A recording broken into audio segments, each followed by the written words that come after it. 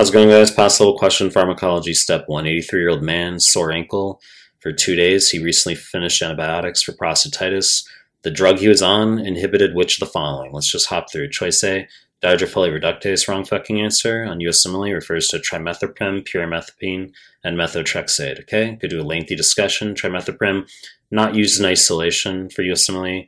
It'll be used in combo with sulfamethoxazole as TMP-SMX. So it's not limited for use for bacteria either. I mean, TMP-SMX used for simple UTIs, i.e. for E. coli, can be used for pneumocystis jirovecii, prophylaxis treatment. Obviously, that's fungal. Can be used as prophylaxis for toxo. Okay, and then pyrimethamine is used with sulfadiazine in the treatment of toxo, and then methotrexate can be used as a chemotherapeutic agent. Can be used first-line DMARD for rheumatoid arthritis, first-line oral agent for plaque psoriasis. Wrong fucking answer. Choice B, dihydropyridine synthase, wrong fucking answer, versus sulfonamides, okay? Never seen NBME assess the mechanism of action of sulfonamides in history. Okay, obviously sulfa drugs high yield that they cause allergy, right? Stevens-Johnson syndrome, toxic epidermal necrolysis, and even if not so extreme, just a morbilliform rash sometimes can cause membranous glomerulonephropathy, interstitial nephritis. Wrong fucking answer. Choice C, DNA nicking, correct answer. So first two, ciprofloxacin here, that causes tendinopathy. Ciprofloxacin, fluoroquinolone antibiotic, inhibits topoisomerase 2,4.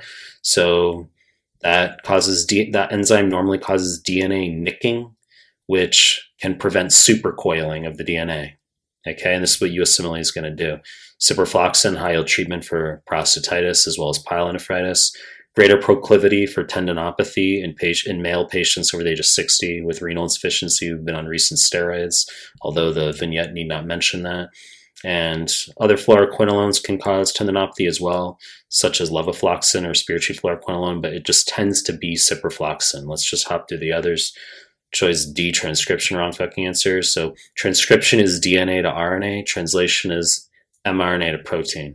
So could say for transcription, maybe a RNA polymerase, right? Ribavirin is a drug. It's pretty low yield.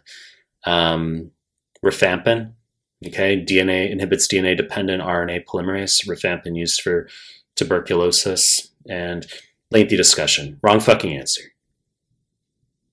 Choice C, translation, wrong fucking answer. So, I mean, what are we going to do? We can talk about the 30S, 50S inhibitors, right? 30S, AT, so aminoglycosides, tetracyclines, the 50S inhibitors, macrolides, linezolid, chloramphenicol, clindamycin. Wrong fucking answer.